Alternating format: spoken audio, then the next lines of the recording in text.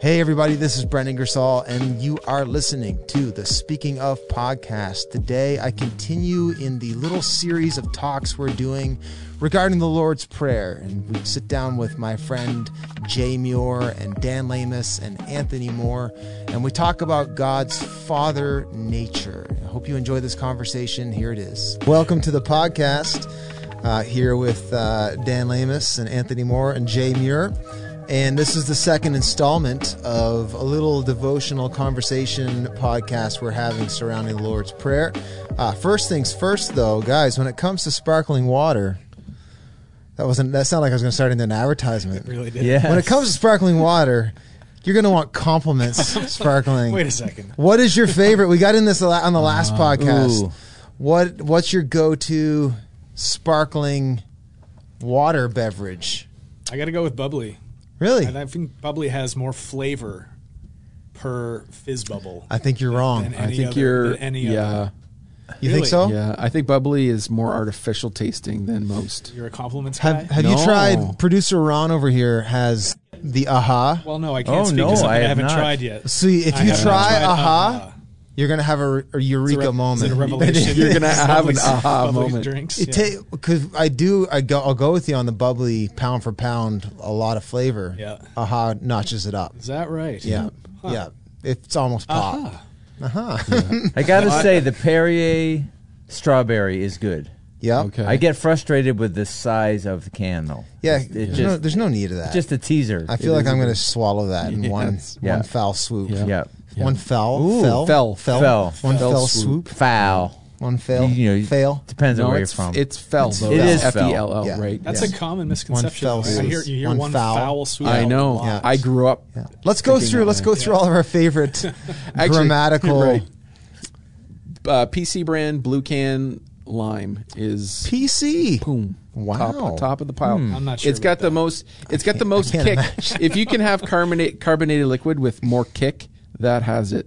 Okay. It'll tear the throat right out of you. Okay, Wow. that's what you want in a good Wow. carbonated Yes. beverage. You do. You want a little You pain. want a punch. Yeah, you want some You want pain. punch. It makes you grimace. Yes, it does. Is it grimace? Yeah, you can't wince. guzzle it. Makes you wince a little bit going down.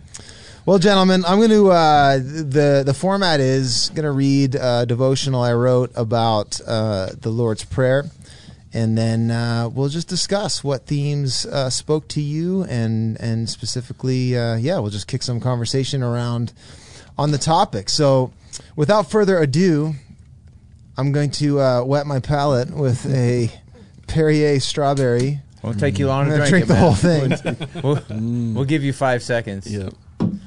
There you go. And Ron's going to put some music, some hip hop, some chill hop beats to this, or maybe something else. Who knows? He's got a wicked beatbox. He's that going to. Ron guy. He could beatbox. I don't know if we take it as seriously. We probably would. 'Cause I think I'm going to share something quite nice here that requires some degree of seriousness. maybe? But Pull it in here, Anthony. all right, here we go. Let's do this. Father. What comes to mind when you hear that word? Is it love, strength, character, safety and provision, consistency, authority? Or perhaps for you, the word father conjures up a different, not so positive word association. Maybe absent, angry, selfish, abusive, distracted. There are few words in the English language more loaded than the word father. One would do well to find any other figure in the fabric of society that carries more weight than a father. Power enough to lift or crush the human spirit is found in that small 6-letter word, Father. When Jesus taught his disciples to pray, he began with the word our, to focus our attention on the fact that when we pray together as a collective community. He then begins to frame our focus, everything that follows in this lesson on prayer, through the lens of the word Father. Why would Jesus use such a loaded word to align our prayers? He, in all of his sovereign wisdom, surely would have known that depending on the individual praying and their history and family, there would be a broad spectrum of possible loaded responses to such a portentous word. For the one person, thinking of God as a father is unbelievably helpful. If you're like me, you're blessed to have had a great father on earth. Then it will come as a liberating and freeing thought to think of Jesus as a father, the way he wants us to approach God, first and foremost, as Father. If God is half as good at being a father as my father has been to me, or if he loves me half as much as I love my children, then I can rest easy in his ability to care for me and his immeasurable love for me. He is by nature infinitely better than the best earthly father. That said, for some people, praying to God as Father isn't initially helpful. It's a hurdle. They've not experienced fathering in any positive way. But maybe Jesus isn't trying to throw salt in your father wounds. Perhaps he knows that even though you haven't experienced what a good father is, you know what it isn't. And that that vacuum in your soul speaks to a heavenly standard of who a father should be. Perhaps this prayer is an invitation to the fatherless to trust God to fulfill all the gaps and wounds left by the father they've lacked. The reality is, for those of us who have had good fathers, even the best of them aren't perfect, and they still leave something to be desired. Every earthly father is limited. You quickly learn the reality of your own limitations and inadequacies when you have your own children. Even the greatest men with the best intentions still fall short, and know it because something inside every human being tells us deep down, this is what a father really is, and this is what a father does, and this is who a father should be. I believe that is the point. Jesus calls us to posture ourselves when we pray before a perfect, heavenly, holy Father. He wants us to draw from either the best experiences or the worst and aim them at the standard of what a father should be, the one that is buried deep inside of us, and then he wants us to pray to that perfect heavenly Father. A father who is perfect is a father who never drops the ball, never loses his temper, has more than enough to feed and provide for his family all that they'll ever need. He's fiercely loyal, protective even. He's full of joy and passion for his kids. They're his primary interest, affection, and focus. He's unimaginably biased and favors his kids beyond measure. The perfect father teaches and guides his children through any and all circumstances of life with grace and wisdom that's come from experience. He loves his daughters. You should see him with his girls, so careful and attentive. And he loves his sons, especially when they try to act like him. He is patient and so forgiving. There is nothing that his children could do that he would ever disown them, shun them, or reject them. Nothing. He is always there when his children need him, and aware of the smallest desires and details in their lives. He is generous beyond belief, and he is incredibly rich, so his kids don't ever want for anything. He's capable and protective, so his kids don't ever need to worry either. He guides, corrects, shapes, heals, restores, and even enjoys the small, seemingly mundane things in life with his kids, never too busy for them. Above it all, he loves his kids with a ferocity that words cannot describe. All of them. And not just his children, but their children and their children's children. They're all his. And he's got room enough in his family for every single one of them. That's a perfect father. How would you pray today if God were a father like that? He is. Pray on. This then is how you should pray. Our Father in heaven, hallowed be your name. Your kingdom come, your will be done, on earth as it is in heaven. Give us today our daily bread, and forgive us our debts, as we also have forgiven our debtors.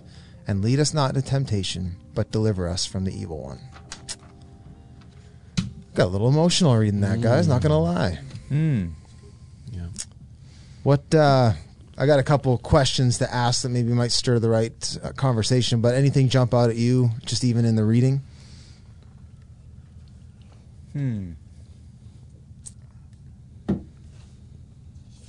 Well, I mean, I love that opening question, you know, like what do you think of when you hear the word father?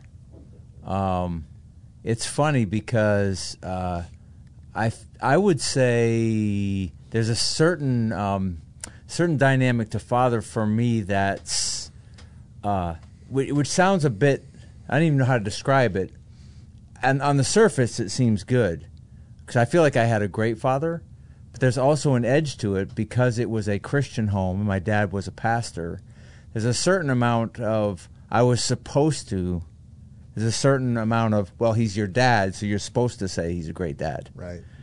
But thinking back, I know my dad was broken and frail like all the rest of us, and there was an unpredictability to my dad that always bothered me. Like he was a great friend to people, but he also was a guy who really went out of his way. I feel like I'm like dissing my dad right now. No, sorry, cool. Dad, you're awesome. But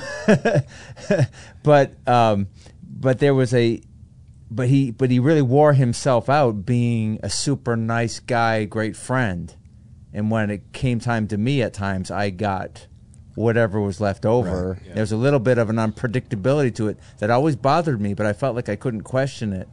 So I've had to realize I've put that onto God. Right. You see God as unpredictable. Yeah. Wow. Yeah. Like, especially if I'm not really living up to who I'm supposed to be, what's God going to do? Well, it depends if he's tired or not. Wow. Like, it depends on how, on edge he is. I mean, So, you're going right for the jugular, really, of a lot of this, that it's unbelievable how likely we are to transplant whatever father issues we have onto how we perceive God. Yes. Like, Oh, yeah. it's that's right. not, if you just dive into that at all, you can quickly see the wisdom in Jesus saying, okay, let's start with this, our Father in heaven. Like, because that goes right to the heart of how we see God. Yeah. Yes. I would say it's almost impossible not to do that. Just the way that we're wired as human beings with our dads. Like, it's impossible not to try to humanize God in the image of our earthly dads. Like, I was thinking the whole time you were reading that, none of us know, even if we had good dads, like I have a great dad, Yeah. but he's not perfect. Right. Yeah. Right? Like and Dad, if you're listening, I love you Yeah. so much. He's a man of incredible integrity, loves his kids, loves his wife, amazing example, but not super descriptive or forthcoming with praise. Yeah. Right? Yeah. And so I carry that into my relationship with the Lord. Yeah. Really. And I notice that too. Yeah. Dan, Well, so, yeah. and to be fair to your dad or all of our dads, though, like you could, an earthly father, let's say, like they could go 10 out of 10, like just did everything perfectly. And I think of my own dad, like there's nothing I look back on really in my life, and I would say now that I'm a dad and I can see him through that lens and how he handled me, I would say, oh, I would have done that differently. Yeah. Like so much of what he did, I was like, this is the right way to do it. Mm-hmm. And yet, I remember I was one time in a room with a handful of like senior pastors from around the United States, and a bunch of them were talking about their father issues, and I'm sitting there thinking like, and how we transplant that on God, and I'm sitting there thinking, man, it is wild how, you can have a perfect earthly father even, although a lot of people don't, and it leaves something to be desired. Yeah. Yep. From God. And I think that says more about the space in our souls for God to satisfy that our earthly fathers were never actually meant to do. And I shared this, I'll share this analogy. Like you were saying like, your father was maybe slow on giving praise or whatever. Yep. I also developed this like mechanism to be kind of a high achiever, just wanted to win and succeed. And like I look back on how, my parents were very supportive of all the endeavors I was in. My dad like, never got too into it or too dismissive of it. Like he navigated that as good as I think any human being could. Right. And yet there was always this like, but am I doing a good job? Yeah. Like, am I good at this? Am I awesome? Like, tell me. And even you could say it every day and it wouldn't be enough. Yeah. And it's like it speaks to the hole in your soul. There's two things at work here, right? And just hearing you talk, all of you talk, which I'm in a similar boat.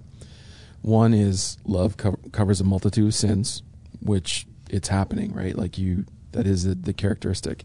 And this interesting detail of like, and this was what jumped out at me when you were going through this, is that everything about your father that is good, that is. Eventually, at some point, you come to the realization that it is the way a father should be. But every way that your father isn't good or has shortcomings, you're also aware of that too, right? Like the fact that you're aware, like you don't assume, Like my father was a jerk, and I think that's actually good. Like, in your relationship with your father, you're aware of their shortcomings, so you actually innately you develop this framework of what's good and bad. You just pick up on those things, right? And maybe you don't notice it right away, but at some point I think you come to a realization, even in hindsight. Sometimes when I look back at my dad, I see things that were good, and I acknowledge those as even good and godly things about my father. But also the way his shortcomings too, I recognize that is the way. It's not a good way, and it had an adverse effect on me growing up. I just think the awareness of that is pretty key, and it seems to me like it's innate. Like we all have those. We all carry this image of our father, and we're all aware of how a father. Like the fact that we're aware that how a father should be or shouldn't be says something. Yeah, well, you know what? Yeah, you know what's interesting to me. You said there were two things. I'm cutting you off. No. That was the two. The first thing was love covers a multitude of sins. Okay. In the way that we love our parents unconditionally, despite the shortcomings. So it actually the love covers that, and that's the second one I wanted to get into. We know in our gut that isn't what a good father is. Right. Thinking back, I mean, coming full circle with my dad, what he did teach me was he taught me interdependence, because my dad was very much a community guy. Like he wasn't a solitary guy. Right. And I was thinking too about how, we raise kids when we're young. Like by the time we get any wisdom, our kids are grown, right? So it's funny, but it highlights something to me that I love. We were never meant to be amazing dads on our own. Or moms aren't meant to be amazing moms on our own. We're meant to be depending on the Lord and tapping into His provision always. And that is something that I would say, come away. It's as when I was a kid, nobody was talking about dad issues. Like that just wasn't a thing. Like, and I think as I got to be an adult, that's when people were talking more about, hey, maybe your problem is the way your dad was with you and so on. It's like, I'm pretty sure my dad wouldn't have thought about any of that. Yeah. He just was doing his thing and depending on God. Yeah. And like that, it's so for anybody out there who's like, oh, I suck as being a dad. It's like, no, see that if you could be a great dad and completely ignoring God, and that would suck. Or you could be an awful dad and depending on the God, and it turns your heart toward God, and you could be teaching your kid the best lesson in the world. So, I think really to in an unfair way to fathers everywhere, we've labeled something daddy issues, which are actually God issues. Right. Yeah. Right. Like, yes. Well said. The actuality is, and the highest office that we can think of is, must have something to do with how your father treated you. Yeah. But in actuality, that's where most people's theology or like their philosophy stops there. Right. And that's the highest or the deepest seated thing. They haven't gone that next layer of like, maybe it wasn't your dad's fault at all.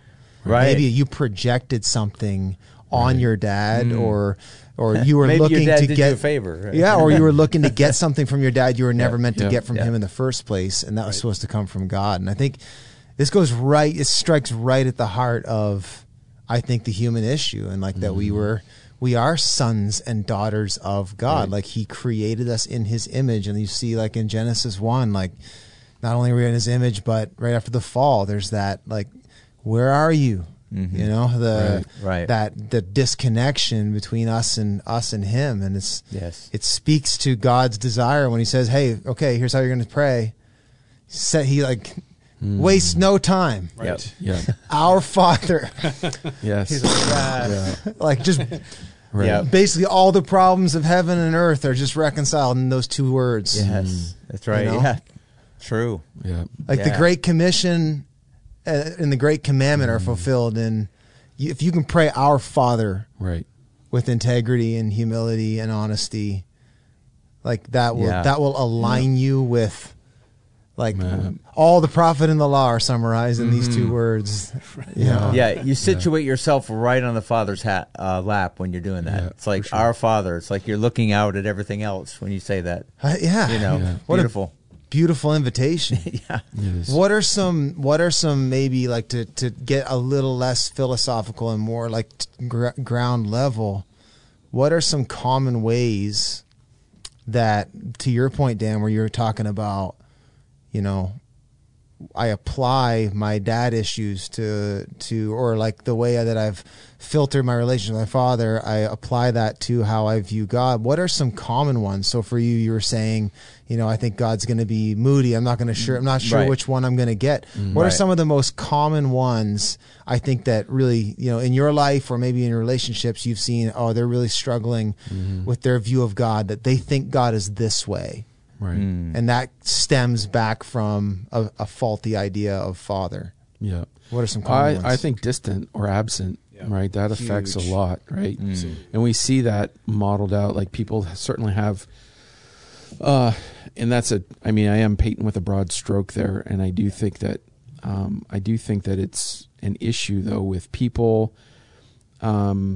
coming to a relationship or even having that perceived understanding that God is not interested, or is distant, or maybe not even there, right? Like, and that's certainly attributable, and that is certainly a pronounced general character flaw in dads, right? Yep. Yeah, I think approval Yeah. is the other one. We Hard to already touched please. on it a little bit, like that we would believe that we actually don't have to do anything to earn Right. our Heavenly Father's approval, because so many of us feel like we've had to do things to earn our earthly Father's approval, right? Yeah. It was slow to come, and so we just project that on God. Yeah, that's been a big one for me personally, and I know a lot of people as well. Like, oh, you mean I can just sit here and be Jay, and my Heavenly Father doesn't love me any more or less than if I did the greatest thing that I could ever do. To date, the most undoing prophetic word I've ever had was when I heard like the Spirit say to me, I enjoy you. Yeah. Like I still can't even say it without like tearing up. And I know it seems so weird to just some random person that might be listening to this, but like if you could, I heard the Father's heart behind that, and it just it annihilated me. And like, again, it's how much of your life, and it's incredible how much of our lives though really are at that root. For me, I'm a striver. Like I'm immediately, like when I'm at my worst, it goes down to that root that somewhere I don't believe that I'm valuable or that I'm likable. Right. Yeah. Right. And I think there is a difference between those two words. Likable and valuable. Yeah. Like, The enjoy was key in that. Like when it says I enjoy you, like it's not like I have to. You can't choose your family, like that's different than You're like really I actually likable. like you. Like I actually like you. That Totally. that killed me. Yeah, I get you. It's good. Yeah, shame. People don't know what to do with shame. They just have this constant sense of I'm not enough, I'm not good enough. I'm dirty. I'm dirty. Wrong. Like two key questions that just haunt me that I have to really watch. One is, and again, picking on my dad again, but he said, who do you think you are? Was like his go-to get your attention, question, and there's no way to answer that. Right. Yeah. Like you have no idea how to answer that as a kid, as a teenager. It was definitely a dominating question. And in all fairness, in the culture of the day in that generation, that was a common question to ask your kids when you're disciplining them. Right. Hey, who do you think you are? Well, Dad, let me break out the list. A big thing in our home was you don't talk back to your parents. Right. And I have to be honest with you, I still don't know for sure what the heck talking back is. Anyway, Right. I was accused of it a lot growing up. Still haven't learned that. Yeah, one. I don't even know. My mother said that I got this look on my face. You take that look off your face. And I'm like, I don't know. There was no look there. I don't know what to tell you. That probably is what really got me in trouble. There's talking back. I think I just defined it for myself. Yeah. But the question was, who do you think you are? It was not a helpful question. The other statement was, you should be ashamed of yourself. Right. And there were times when I didn't have a sweet clue why, but because I respected my parents, them saying that told me there's something I'm clueless about that I should be ashamed of, so I'd better go find out what that was. you. Right. And so shame was just like, so I think there are people, they just don't know what to do. Everybody deals with shame, but they don't know what to do with it. So it's that lingering, hey, my dad taught me how to feel ashamed, but he didn't teach me what to do with it. Yeah. That For sure. one, yeah, for sure. I think for some people who maybe grew up with maybe a father who was inconsistent, not maybe in mood, but in being able to like provide, or maybe they lost their job a lot, or like people who were moved around a lot, like that they weren't rooted. And I think there's a sense of, I know a lot of people like anxiety stems ultimately from a lack of groundedness or a lack of confidence that I can go to sleep tonight and trust that tomorrow I'm not going to wake up and everything's changed. Right. You know, and I think that's a real thing for a lot of people. Yep.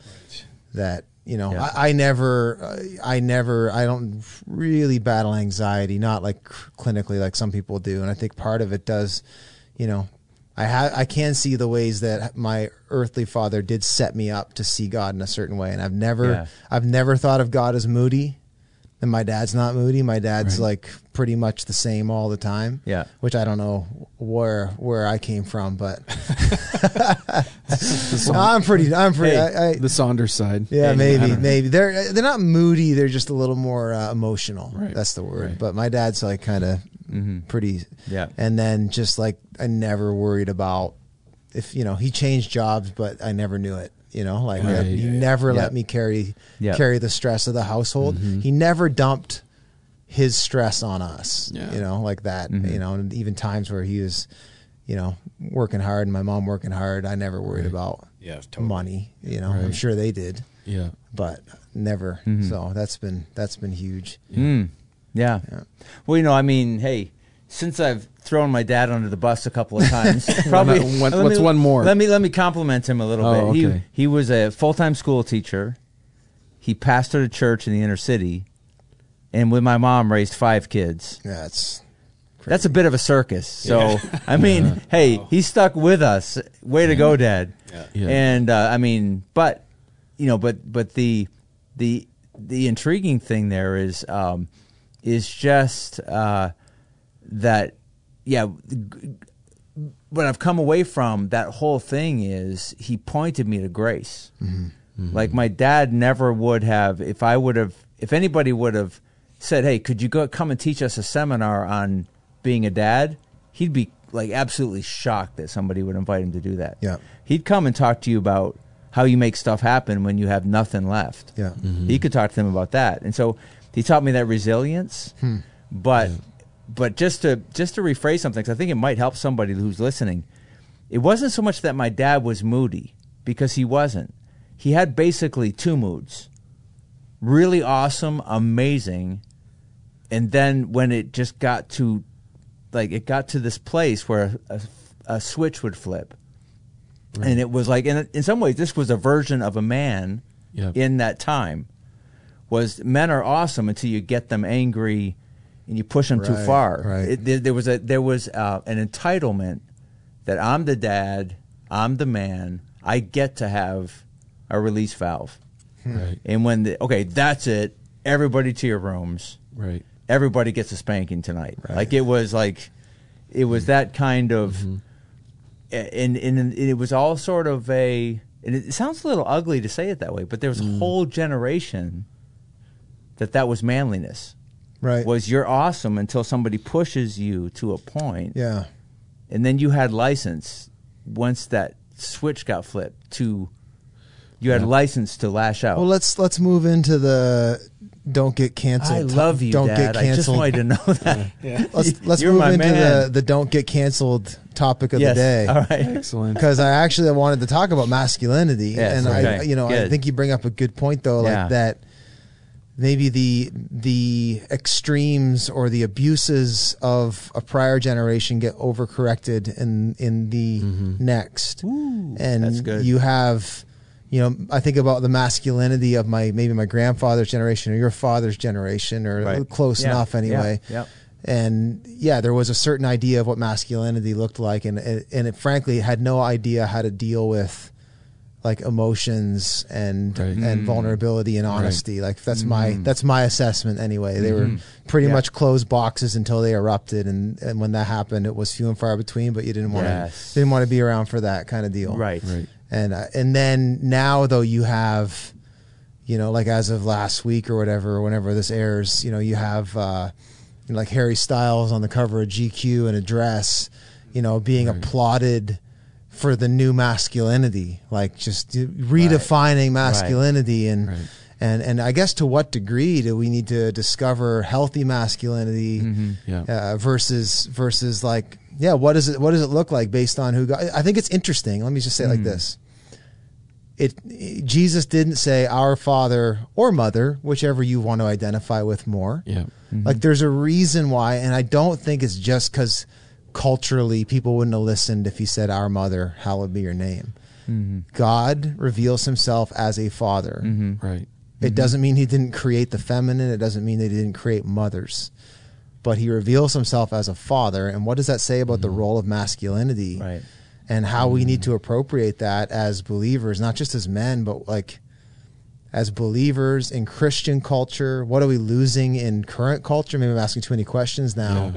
As masculine, I think masculinity is under fire. I think everyone. I think no one is ignorant, or especially culture is ignorant to the dysfunction of fathers, right? Like especially historically, generationally, whatever in the past, the dysfunction of fathers. And I do believe that what we're probably seeing is what their vision from like what's a worldly culturally response to the dysfunction of fathers, right? You're seeing everything that we've talked about, like the blowing up, the absentee, the shame, all of the sort of like the downside, if you will, like, or even the dysfunctional characteristics of what it is to be a father. You're seeing that, and you're seeing society sort of try and correct that, which I don't agree with, but I do believe that, to your point, even what you were saying, that there is a response, and maybe you were going here, but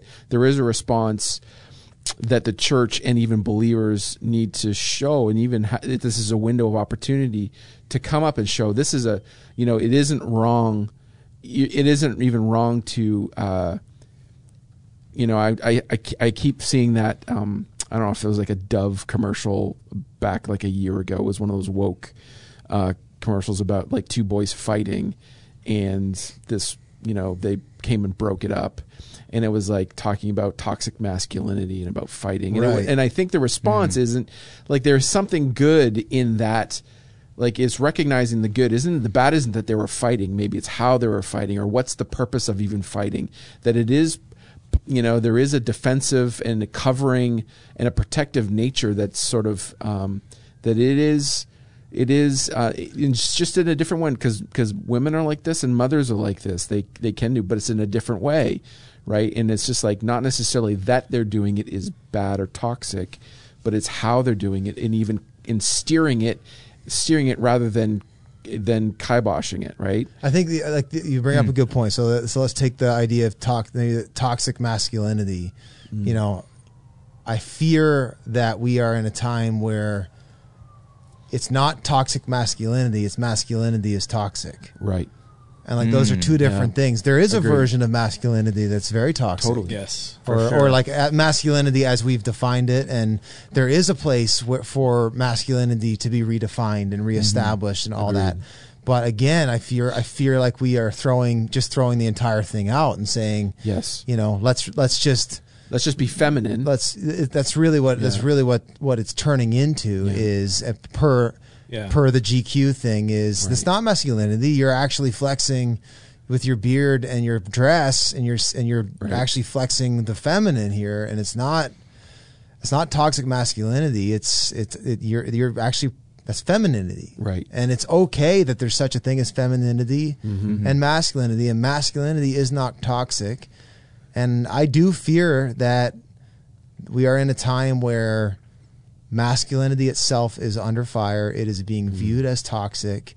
We don't know how to raise boys. We don't know how to let boys be boys, and it's actually a problem now. Yes. And that to me is is a little bit concerning. Yeah, I think there's a vacuum for what proper masculinity looks like, though. Right. In some respects, like to your point, like what we're seeing in culture is an overcorrection or an overreaction to a long trend of toxic abuse and toxic masculinity, abandonment, power plays, whatever. It's not atypical for culture to hard correct against things. Right. You know, Sure. you see that across the spectrum. Yeah. So in that reaction, I just, this question just keeps coming up. Like, what is, like, I mean, obviously we look to Scripture for what proper masculinity looks like, because all of us around the table, most of us would say we have great dads, but they're deficient in some respects. So what is a proper example of masculinity that incorporates, you know, all of the things that we associate with masculinity? Right. You know, vision, drive, whatever, but also is vulnerable. Yes. Right? Yeah. Also is okay with weeping, or just wearing their heart on their sleeve, or being compassionate, and all those things that for so long many of us were taught this is not what a guy does. Right. Yeah. That's so toxic. Yeah. Really. Yeah. And you could say that is that's toxic masculinity when it is like a guy. It is when you say something like you can't be vulnerable, you can't weep, you can't do those things, or if you do, you bear the shame of that and you have to go hide when you do that, or whatever. You know what I'm saying? Like that is toxic masculinity as much as like an abuse of power or a strong arming situation, or people that you are like in the and I use the word, it's kind of a bad word, but even abusing that role in such a way that you're strong arming a situation that could be handled in a completely different way. Right? Yeah.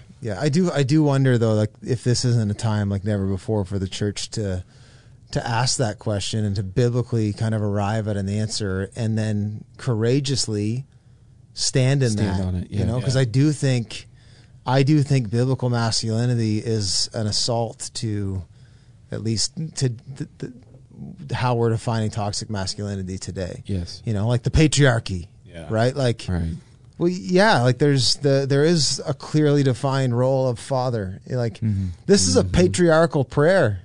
Right. And it's unapologetic about that. You're praying to our Father.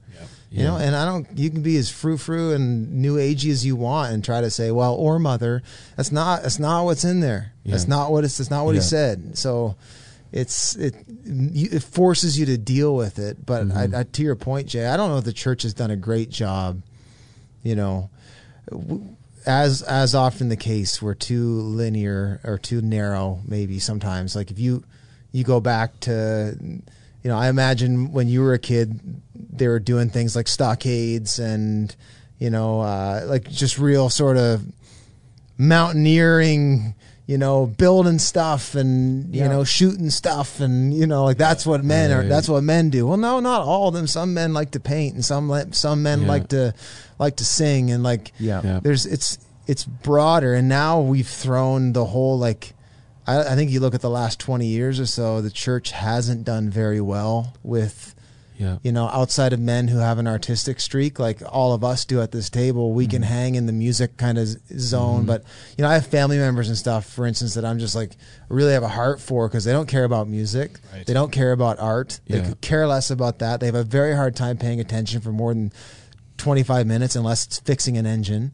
Like they are your stereotypical dude. And it's like we haven't figured out really how to redeem that and say God made you that way and it's freaking awesome. You know, like man, this is an amazing conversation, you guys, and I just feel like it's so massive. I'm just looking for one place to even start commenting, right?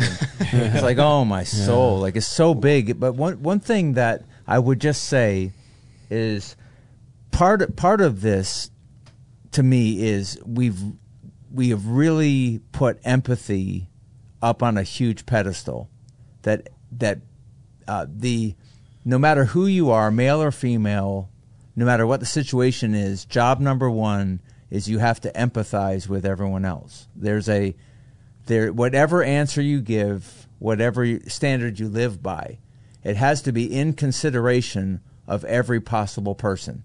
Right. And we've lost our respect for differentiation. We've lost that respect for, I know where I end and you start. Right. Yes. Mm-hmm. It's that intersectionality thing, right? It's like yeah. So if you're going to actually claim to be differentiated, like you're going to actually choose to be an independent person who learns to be interdependent with others without having to become them. I don't want to lose everybody, but you get where I'm going with this, that we've made empathy job number one. So if you want to be a self-respecting man in 2020, you have to first of all be empathetic. Mm-hmm. Like in our world, if you're going to claim to be a quality man, the first quality you have to have is empathy. In other words, you need to be sensitive to everyone before you actually make a move. And we've made an idol out of that. Mm-hmm. So we're actually checking in with culture and everybody else around us to find out, is it okay that I am the way I am? And we've lost that ability to, whether you're a man or a woman, we've lost that ability to say you are unique in God, and we want to do what we can to help you discover that. Empathy really isn't job number one. Like you discovering who you are in Christ. Identity is huge. But oh man, like I said, it's such a huge subject. It really is. This is right at the intersection of a lot of So for men or women who are in love with a man right now that they wish could get some help, to be a man on his own, we need to free men up to not see empathy as job one. Like they need to figure out who they are in Christ. Mm-hmm. Talking about men who are good at things or who enjoy things that wouldn't necessarily be ascribed to men in their culture. Are they okay? Right. Yes, they're okay. Yes. But the way to help them be okay is, being an artist isn't everything you are. You are a man who's an artist. Yes. And we respect men who are artists. Instead of my artistry makes me a man. Like that's where we've or if I hunt, I'm manly. Or if it's like we've mixed we've got the cart before the horse, and we've said these are the things that make a person masculine. This is what masculinity There's some looks degree of even maybe the word is individuality, right? Like it's like there is that when I hear you talking, right? There is when you say empathy, it's that doing everything in consideration of others before yourself, which is good, but there are some times when it is like I have to do, like it is like that. As for me in my house, there is that sort of like this is sort of it is that individuality that says like I'm going to do this or I'm going to be this way, and if that off puts you, then that's just too bad. Do you know what I'm saying? I don't know if I said that the right way, but there is. Yeah, I picked a complicated path for us to step into. But no, you're not. That makes a lot of sense. I think that that the society doesn't actually like the three of you affirming me doesn't tell me who I am. Right. Like exactly. I've got to know who I am, whether you affirm me or not. It's awesome when you do. But your affirmation doesn't make me who I am, nor does your not affirming me change me. Right. Like in God, when I that's what I'm trying to get at. That's that's what I'm sort of trying to get at there. Yeah. Like if I am fearfully and wonderfully made as I am, before I ever take one step, before I ever crawl, like I'm just there in my mom and dad's arms, I'm valuable because I'm fearfully and wonderfully made. We believe that God already made me the way I am. And so we start with God and his design. When we move away from that, then somebody else has to tell us who we are. That's where I'm going. So that's where all the problems start to come in. Yeah, right? yeah. Anytime you remove your identity from being received from the Lord only, or from God only. That's it. If you rely Yep. on anybody That's it right else there. or any other defining characteristic, your profession, your achievement, your whatever, if you allow, and we all do it, if you allow any of those things to define who you are, you've instantly stepped out of Right. that consistent source in what God designed us to be and do. Yeah. Right. And to think and to feel. Like I was thinking that even that whole time, like if you want to take like an age-old stereotype or archetype, like the man who stays home to look after the kids while the wife goes out and works, he's no less of a man. Correct. Yeah. Right. Yep. But That's right. men will allow themselves to be defined Yeah. because that's been defined historically as a female role. That's right. For good or Right. bad, it has. But that guy is no less of a man, and he can bring masculine characteristics and a masculine way Yeah. of doing things into that environment, This is huge. into the way he This cares is for his huge. home, Yeah. into the way he cares for his Yeah. kids, into the way Yeah. whatever, and still allow his wife. Like I think that's a huge thing, and that's existed for generations and generations Yeah. and generations. And I feel like I just need to say to the men out there who are staying home to do that, Yeah. Yeah. you're no less of a man. That's Well, let yes. me- That doesn't Yeah. define, like your manship is defined by something else completely Yes. than your circumstance. Right? I'm going to take that word away. Manship. Manship. Your I man, like your that. man card. Yeah. So I like you're, that. you're hitting Manship. you're hitting right the nail on the head. Yeah. Is like, so the old categories of masculinity in like the latter half of the 21st century or whatever, or 20th century. Yeah. We are civil. We've come to this place where like that's just like, okay, that's not manhood. Right. The stoic. And the protest to that is we're saying manhood is everything and manhood is nothing. Yes. Right. And Right.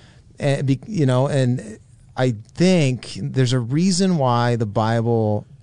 I remember when I was studying, when we were doing this series, and I spoke on gender.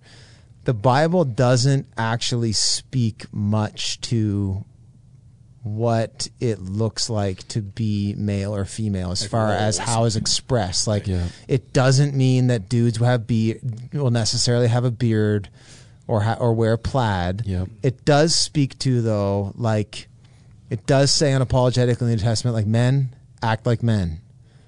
Like, it says that. Right. And it does say, like, don't try to flex on your own identity in such that, like, women in that time is like, women don't shave your head, right? It's like women, you like, don't try to, to the point was, don't try to look like them. Don't try to present yourself as male when God made you female. Right. And don't try to present yourself as female if God made you male. That the Bible does For put sure. that forth. Right. Yeah. But it gives a lot of room, though. So it doesn't, when it comes down to the binaries, which again, if we were going to get canceled, we'd already be canceled by this point anyway. So Totally. when it comes down to the binaries, biblically speaking, it's very clear on God created them in his image, male and female. He created them. There are two categories, but then it gives a whole lot of room for how that's expressed and what masculinity and femininity look like. Yeah. Yeah. And I think, though, the church has got to recover that, no, we do think masculinity is a thing, and it's a needed thing because God designed it. And it actually carries a function Yep. that when we lose that, we lose something that like is critical to human flourishing. Yes. Yeah. And if you look at, and I know we're getting a little existential here, I forget what sociologist I was hearing talk about this, but basically every civilization, like human civilization, that in recorded history that has risen and fallen, like you look at the Roman Empire, you can see where near the end they started pulling at the building blocks of gender and sexuality and gender roles, and they started blurring those lines, and that was like basically the beginning and the end, because those are human flourishing building blocks that once you move those, the whole thing comes down. Yeah. And we're in that zone. We're in that zone Sure we now. are. They're just, and you're seeing it. And you're seeing that's where this battle of identity, this battle of masculinity, this battle of the patriarchy, all those things. Yeah. That stuff is just absolutely raging right now. And we need to like be the ones that we're comfortable saying like, I'm a man. Yeah. God made me a man, and I'm comfortable enough in that identity that I don't need to project some image. Right. You know, I don't need to flex something, and I don't need to, and I also don't need to cast that away as being wrong. It's not Correct. wrong to be male. Yeah. We are very uncomfortable now with paradox. Like, to understand that there are things that appear to be opposite, that actually holding them together in tension is where you find the truth. That's right. Yeah. Like, we're really uncomfortable with that. Right. Like, because just as soon as the Bible establishes never do this, always do this, you can pick out some specific situation in the Bible and say, hey, wait a second, what about that? Yeah. And you're like, yes, I know. There's that paradox about life. Like, here's who you are, and yet sometimes you're going to do this kind of thing. And grace and truth gives you that room to not freak out when you see a paradox in life. When you see, like I was thinking when you were talking there, Jay, like when Linda and I were first married, this is kind of a funny confession, but it might encourage somebody. We would read marriage books, and it would describe, now men, you're going to be like this. And now women, you're going to be like this. Women should not talk back But when spoken to. But Linda and I would read these books, and she was the first one to say it. She goes, oh, my soul, I have all the male characteristics. Yeah. Right. And I go, I know, and I'm like all the women. I'm the woman. That's so funny. And we just go, well, I really like you a lot, Yeah. and I really like you a lot. Let's make this work. Let's make it work. I don't think we didn't match up to those marriage books. That's a mischaracterization. That's right. Like, whoever wrote that book was mischaracterizing masculinity and femininity. Right. And I think the ingredient was grace. Yeah. We were like, okay, a person wrote this book. I was going to say a dude wrote the book. Yeah. He probably was a dude that was. wrote the book. Yeah. But yeah, so this person wrote this book. That's great. They're not God. Yes. Like, I love the kind of man you are, and I love the kind of woman you are. God is our center here. Mm-hmm. And he's a God of paradox. He's a God who knows how to make things work. We never said, holy, maybe I'm not a man. Yeah. Maybe I'm actually a woman. Maybe you're like there was no discussion in there for us, because we knew, hey, We just can't let those cultural ethics, especially as Christians, we can't let those cultural ethics, whether it was in the 1960s when it was wrong, Yeah. right? Saying like, That's good. it's like, you know, women, you stay at home. There better be supper on the table when I get home. Yeah. You know, honestly, there's times where I read that and it's like, a dude wrote that. Yeah. A dude Yeah. wrote yes. that, Yeah. and she had no say. And right. like, Yeah. and so I get funny. now we're living in the time of the overcorrection. It Yes. really is an Yeah. overcorrection to it, and we also, so we as Christians need to not get swallowed into the overcorrection either, and we have to stand our ground and say, no, God made them male and female, and I am a man, and that does. And here's the hard pushback. It does mean certain things of me, Right. not what the 1960s workplace pamphlet said. You know, like on. Yeah, like this is. I'm picturing That's I'm picturing the woman in a tight skirt, and the man's like looking at her, right? Yeah. Like, it's not what that says. It's what the scripture Yeah. requires of me, and I do have to, back to the Our Father thing. I do have to take my cues on. If God is my father, then I need to look at his fathering qualities, and I need to hear that calling to me as a father, right? I need to be more like that. Yeah. I don't see anything in there about God dressing a certain way, or expecting a meal at a certain time, or expecting certain types of service, or in fact, when I see fathering at its best, it's generous and selfless. Right. And like, if I can sum up, I know, and this is where the battle is, I know I am being the best dad and husband when I don't get mine very often. Right. Like, Yeah. I know somewhere Yeah. deep down it is, and I'm not saying I hit this out of the park all the time. I don't. I'm a selfish kid half the time, right? I thought you were going to go straight for the son of a. I was gonna. I didn't want Ron to have to bleep it out. Yeah, I But hear like, you. I feel you. When I That's what am said. the best husband, It's when I'm dying to myself. Totally. Oh, And come when on. and when Yes. I'm the This is best true. dad, it's when like I guess I don't have time to Yeah. to do that, to go on social media. I still my Yeah. kids require this of me. Like Yeah. and what I go to bed tired. Yeah. Like what Yeah. like Yeah. that to me, that's a father. Yeah. That's a Yeah. man. It's someone Absolutely. it's someone who gives, and like that's why that like catch 22. I've heard the husbands, wives, submit to your husbands. Yeah. Oh man. And then husbands, love your wives like Christ loved the church. That's a higher standard. which is tough. That's a Which is higher harder. Yeah. standard of surrender. Yeah. That's saying the same thing except pulling the Christ trump card on it and saying, Right. Yep. here's the standard. Lay down your Oh lay man, you down could your you life. could go somewhere really wild with how Jesus submitted to have a bride.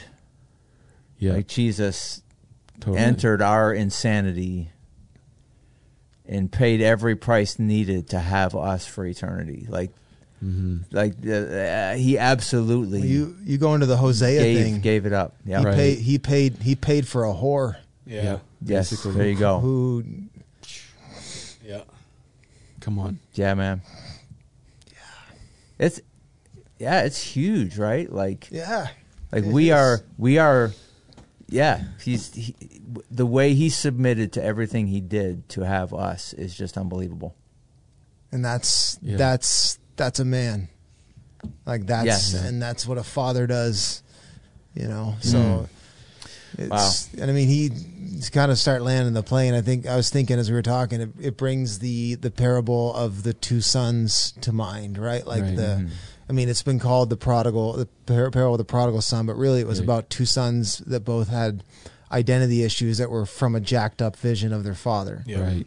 Right, like son one went and squandered everything because nothing matters, and I'll get mine and do mine. Yeah. Which, and I mean, if we want to bring this correction and overcorrection conversation into two categories, it's licentiousness and legalism. Perfect. For Yep. sure. The whole thing is, it's Yeah. like I'm going to be on GQ and I'm going to wear a dress and a beard, and you can't tell me, and it's Right. licensed to Yeah. just to flex however I feel, and that's the prodigal son, and he had a frigged up view of the father. Right. Can I- And Yeah, sorry, I was just going to say this. Like, I think we're touching on this, and maybe this is a way to sum it up.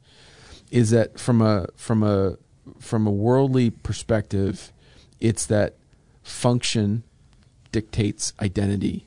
Like what you do actually speaks to who you are.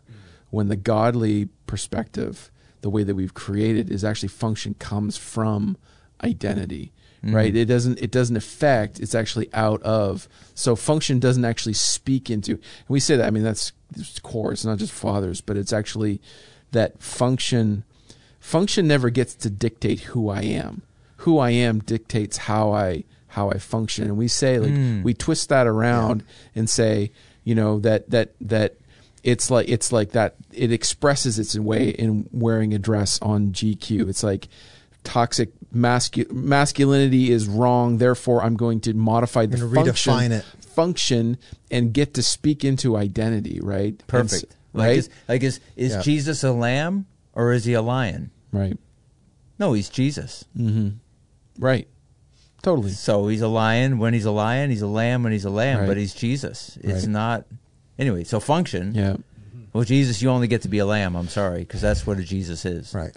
He's like, no, I'm Jesus, Yeah. and I'm the lion and the lamb, Right. and whoever else I need to be. And just one so thing go. about Yeah, just go. about the identity thing, and I think that speaks back to what you were saying, Jay, about there is only one person who gets to speak into our identity, and that's our Creator. Yes. Right, and I think that is a point that's critical and core to the Christian worldview. Is that, and like that's what we believe is reality. And I think I found myself when. And I can say verifiably that I am a testimony of that the times where I have surrendered who I thought I was to the Lord, to my Heavenly Father, and allowed Him to speak into that's actually shifted my function. That's actually changed my function. Yes. Right. And so I think that's a real core issue. And I think that's Totally. we need to Like that's the hill. There's the fight in there. Yes. Yeah. That actually allow. Sorry, I was just going to say that's the father, and that's back to your story. That Yes. is the father. Right. right. When both of those boys were ready to listen to Dad, Yes. he told them who they were. Right. Right. Yes. Totally. Yeah. You're mine. You're mine. Yep. Both of you. There you go. Come to And the you party. both have messed that up. Yeah. Yes. Yes, You know, I love and, it. and you know, like for the listeners who are Yeah. not hearing, they're not hearing through the. I love the fragmented conversation of the fact that we're friends and we talk to each other a lot and we're finish each other's sentences. Yeah. You know, but yeah, like there's the younger son, and then the older son had a vision of the father that you know, well, this is what it looks like to be a son, I guess, and if I get to do this, then the father will repay me in kind. And Yes. and in fact, the more I read that parable, the more I think Jesus was actually speaking primarily to the moral insiders than he Right. was the moral outsider prodigals. Yeah. Totally. It's actually we're actually more likely to be the jack up the yeah. identity and the father piece, like the kind of legalism. And now we're seeing that even now, like there's in modern culture, there's a new Pharisee. There's a we're seeing cult Right. tactics like cancel culture. Yeah. I mean, the church has been doing cancel culture long before you guys got it. Like, Who do you think you are? That's Cancel our culture. that's our toxic, awful, dehumanizing Toxic thing. Christianity. You for know, sure. like, Yeah. but it's you know. Anyway, this has been It's good. refreshing and good, gentlemen. Thank you. Thanks for being on. So, Wow. That's good, guys. yeah, we are sons, and he is a good father. Sure That's who is. I am. Yeah. That's right. I am who you say I am. Come on. Amen. Thank Thanks, you, gentlemen. guys. Yeah. Thanks for tuning in, everybody. Hope you enjoyed this conversation as much as I did, and that you got a glimpse into not only your design, but God's father heart for you. Hey, as always, we'd sure appreciate you helping us get the word out. Share this on your platforms. Leave us a positive review, and we'll see you next time.